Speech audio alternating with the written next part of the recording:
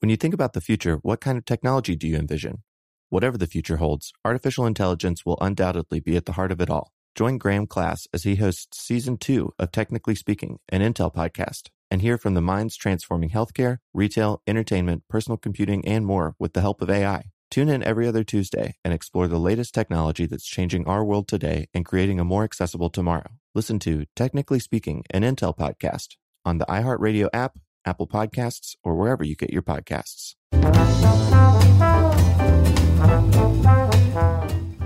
Hey, and welcome to The Short Stuff. I'm Josh. There's Chuck. There's Jerry, a.k.a. Lucifer, the Lightbringer. And this is Short Stuff, the Civil War Death Edition. That's right. And it is Halloween time. It is October. Freaktober. So we're going to be peppering in some little spooky content here and there. I am so psyched. This is one of my favorite holidays. I think we have this conversation every year, but let's have it again. We love Christmas and Halloween. Isn't Halloween your favorite of all time, though? No, I mean, they're both up there. Like from October on, I'm a pretty happy guy. Sure, same here. I'm so angry the rest of the year. I know, it's kind of freaky. I'm so angry because we're approaching mid-September and it's at the high 90s here in Atlanta still. Yeah, well, I mean, that's Atlanta weather. It's weird weather, and it has been forever. So you want to talk Confederate and Union soldier ghosts?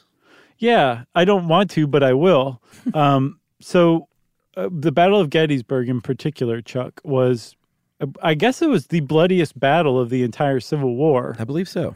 Maybe the most, I don't want to say the bloodiest battle in American history, considering all the other wars we've been in, but it was a bad one. On American soil, I would say, certainly, for sure. Yeah, for sure. But over the course of 3 days at Gettysburg, Pennsylvania, population at the time about 2,000, so it was actually probably a pretty decent-sized town.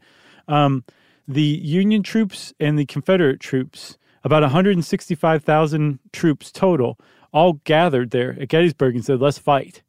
And over 3 days, something like 7,000 people died, with 51,112 casualties. Over 3 days, Chuck, I did the math. Just with deaths alone, almost 2 people died every minute if you count every minute over 72 straight hours. Yeah, it was a bloodbath.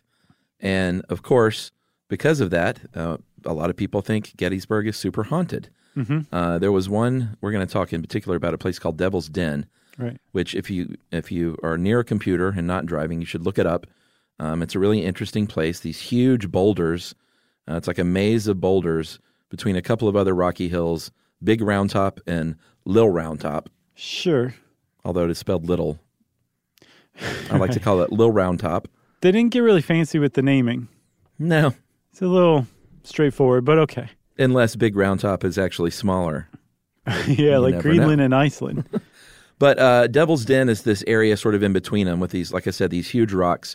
And because of the unusual sort of topography of these huge boulders, because, you think about the Civil War as marching through these wide open fields and kind of shooting at each other. Mm-hmm. This was a nightmare scenario for a firefight because you've got boulders everywhere. You can't see around the corner. It was a really, really fierce, bloody fight with tons of deaths and casualties.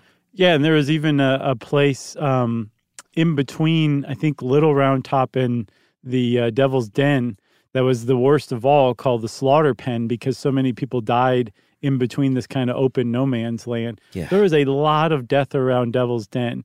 But to make it even more kind of ghostly and freaky, like even still today, if you walk through Devil's Den, it's a little creepy. It's a little unusual, as this guy named Mark Nesbitt, who's a former park ranger out at Gettysburg turned paranormal investigator, as he put it, it's basically like a giant just dropped huge boulders the size of houses onto this one spot on the battlefield. It's really unusual. It's really weird. And it'd be really easy to hide just around the corner. So it'd be if you put yourself in the mindset of this 3-day battle, the bloodiest battle in American history on American soil going on, and you're having to fight around these boulders, the point is made by people who believe in such things that this kind of horrific emotion endured by this many people collectively at the same time surely must have lent some sort of imprint to the area. And that's kind of given this idea that Gettysburg and the battlefield are one of the most haunted places in America.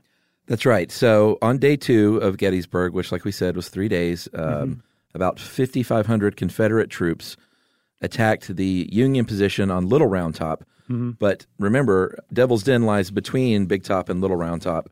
So they had to battle it out at Devil's Den. Right. And they were led by the Confederate 1st Texas. Put a pin in that. Very important. Okay. Yeah. And Major General John Bell Hood was the commander of that unit. And here's what they did. They took 3 of the Union's 4 big heavy artillery guns down, flushed the troops out from Devil's Den, and then had sharpshooters just picking these dudes off on Little Round Top. Yeah, it was a big deal. I mean, the Confederate 1st Texas saved the day, basically, by taking the Devil's Den, which is just, I mean, that was a big deal. Overall, though, the Union was considered to have won the Battle of Gettysburg because the next day there was Pickett's Charge, which was a Confederate full frontal assault on the Union troops. By full frontal assault, they mean that they were all naked when they charged. But it didn't work out for him. It did not work out, and the Union won the Battle of Gettysburg overall. But taking the Devil's Den was considered a major Confederate victory in that larger battle. They said, "Don't fire until you see the whites of their butts." Right. Terrible. It was. But all in all, in Devil's Den itself, I believe 1,800 Confederate soldiers died, even though they won, and 800 Union soldiers died. Yeah. So in this relatively small area, that is 2,600 people losing their life. And we'll talk about the ghostly activity that resulted, perhaps, right after this.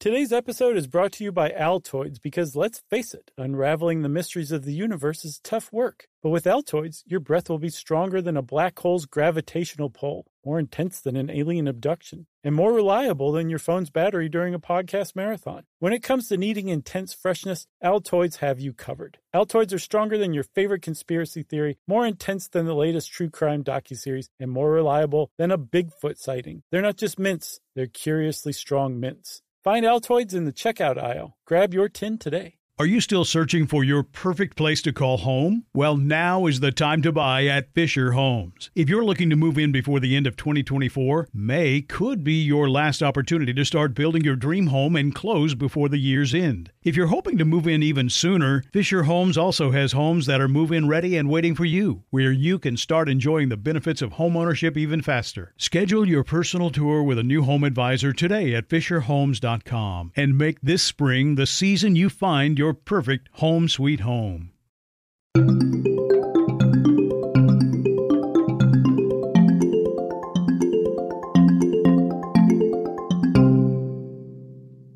Okay, Chuck, so the Devil's Den was this place of massive casualties, and it's a scary place on its own. It's an even scarier place if you're fighting somebody to the death. And then 150 years later, it still remains a very scary place to people who are, say, paranormal investigators, ghost hunters, or tourists who are into ghosts and things like that. Yeah, so here are a few of the stories. Once there was a young woman who was climbing in these boulders with a friend, and she felt someone grab her ankle that was not her friend. Yeah. And she looks down, and there's a young man in a Civil War uniform. She screams for her friend, looks back down, he's gone. That would be so scary. Tell us about the helpful hippie, because this is a good one. It is a good one. So there was a woman back when Mark Nesbitt, the Gettysburg park ranger turned paranormal investigator, who also, he wrote like a multi-volume book series called The Ghosts of Gettysburg. Yeah, I think he at one point said, you know what, park rangering, there's not a lot of money in that, but you know what there is a lot of money in? Ghost tours and books. Right. Possibly double. Yeah, I would think so. So he did make the leap over, as so many park rangers do, to ghost hunter. But he was saying that while he was a park ranger still at Gettysburg, a woman came in, and this was years and years ago, who basically said, hey, I just saw this guy in the Devil's Den. I was turned around, I got kind of lost, and then out of nowhere, this kind of disheveled figure showed up and pointed off in the distance and said, that's the place you're looking for, and then kind of vanished. And the park ranger said, well, what did he look like? And the lady said, get this. Are we taking a break? No, I was setting you up for the best part. We already took our break, didn't we? Yeah. All right. He's wearing a floppy hat, Okay. shoulder-length hair. Right. He's barefoot and has ragged clothing. And the park ranger said, is there a fish concert nearby? And she said, who's fish? And he said it must have been a Civil War ghost. Yeah, they Mark Nesbitt said she basically just described what a 1st Texas Confederate soldier would have looked like at the Battle of Gettysburg. Case closed. The end. Ghosts exist. Right. And this one, and he was a helpful hippie because, he's telling everyone where to go. Like, hey, you're lost. Just go over that rock over there. You'll be fine. But he also looked like a hippie. Well, exactly. Right. So this is another good one. I think this was about 20 years after that one. Another woman comes up to Nesbitt. This guy's got a lot of great stories. Well, sure. He collected a multi-volume series called The Ghosts of Gettysburg. She said she was in the Devil's Den hiking around, and a raggedy man with a floppy hat appeared, pointed. She was a University of Texas graduate, I think, had a Texas sweatshirt on at least. Mm-hmm. And he pointed at it and said, "First Texas," and disappeared. He went and disappeared. She was like, surely that was a 1st Texas Confederate soldier named the Helpful Hippie. I think it was. Yep, she described him in the same way, floppy hat, disheveled, barefoot. Goes by Rob. Right. And again, he was really into Texas. That's right. So I really feel like we're testing the boundaries of credibility here at this point. Okay. But that doesn't mean that there are a lot of people that go to Gettysburg every year who do say, I've had a weird experience there. I didn't necessarily see anything, but my camera didn't work on my phone, or my straight-up camera didn't work. The original ones, the straight-up cameras. Sure. Or the battery started to fail on my phone. But weirdly, once I left Devil's Den or the battlefield, like my phone started working, my camera started working. It's like it didn't like to work there in that area. Mark Nesbitt, being the author of a multi-volume series called The Ghosts of Gettysburg, says, I got it. I know exactly what's going on here. That's right. Are we taking a break? No, I'm setting you up again. So he said there's this famous photo that was taken at Devil's Den of a fallen Confederate soldier lying at where he was positioned as a sharpshooter, but dead. And you can look this picture up. I looked it up. It's fairly creepy looking. Sure. It's a very well-known image, but it was found out to be staged.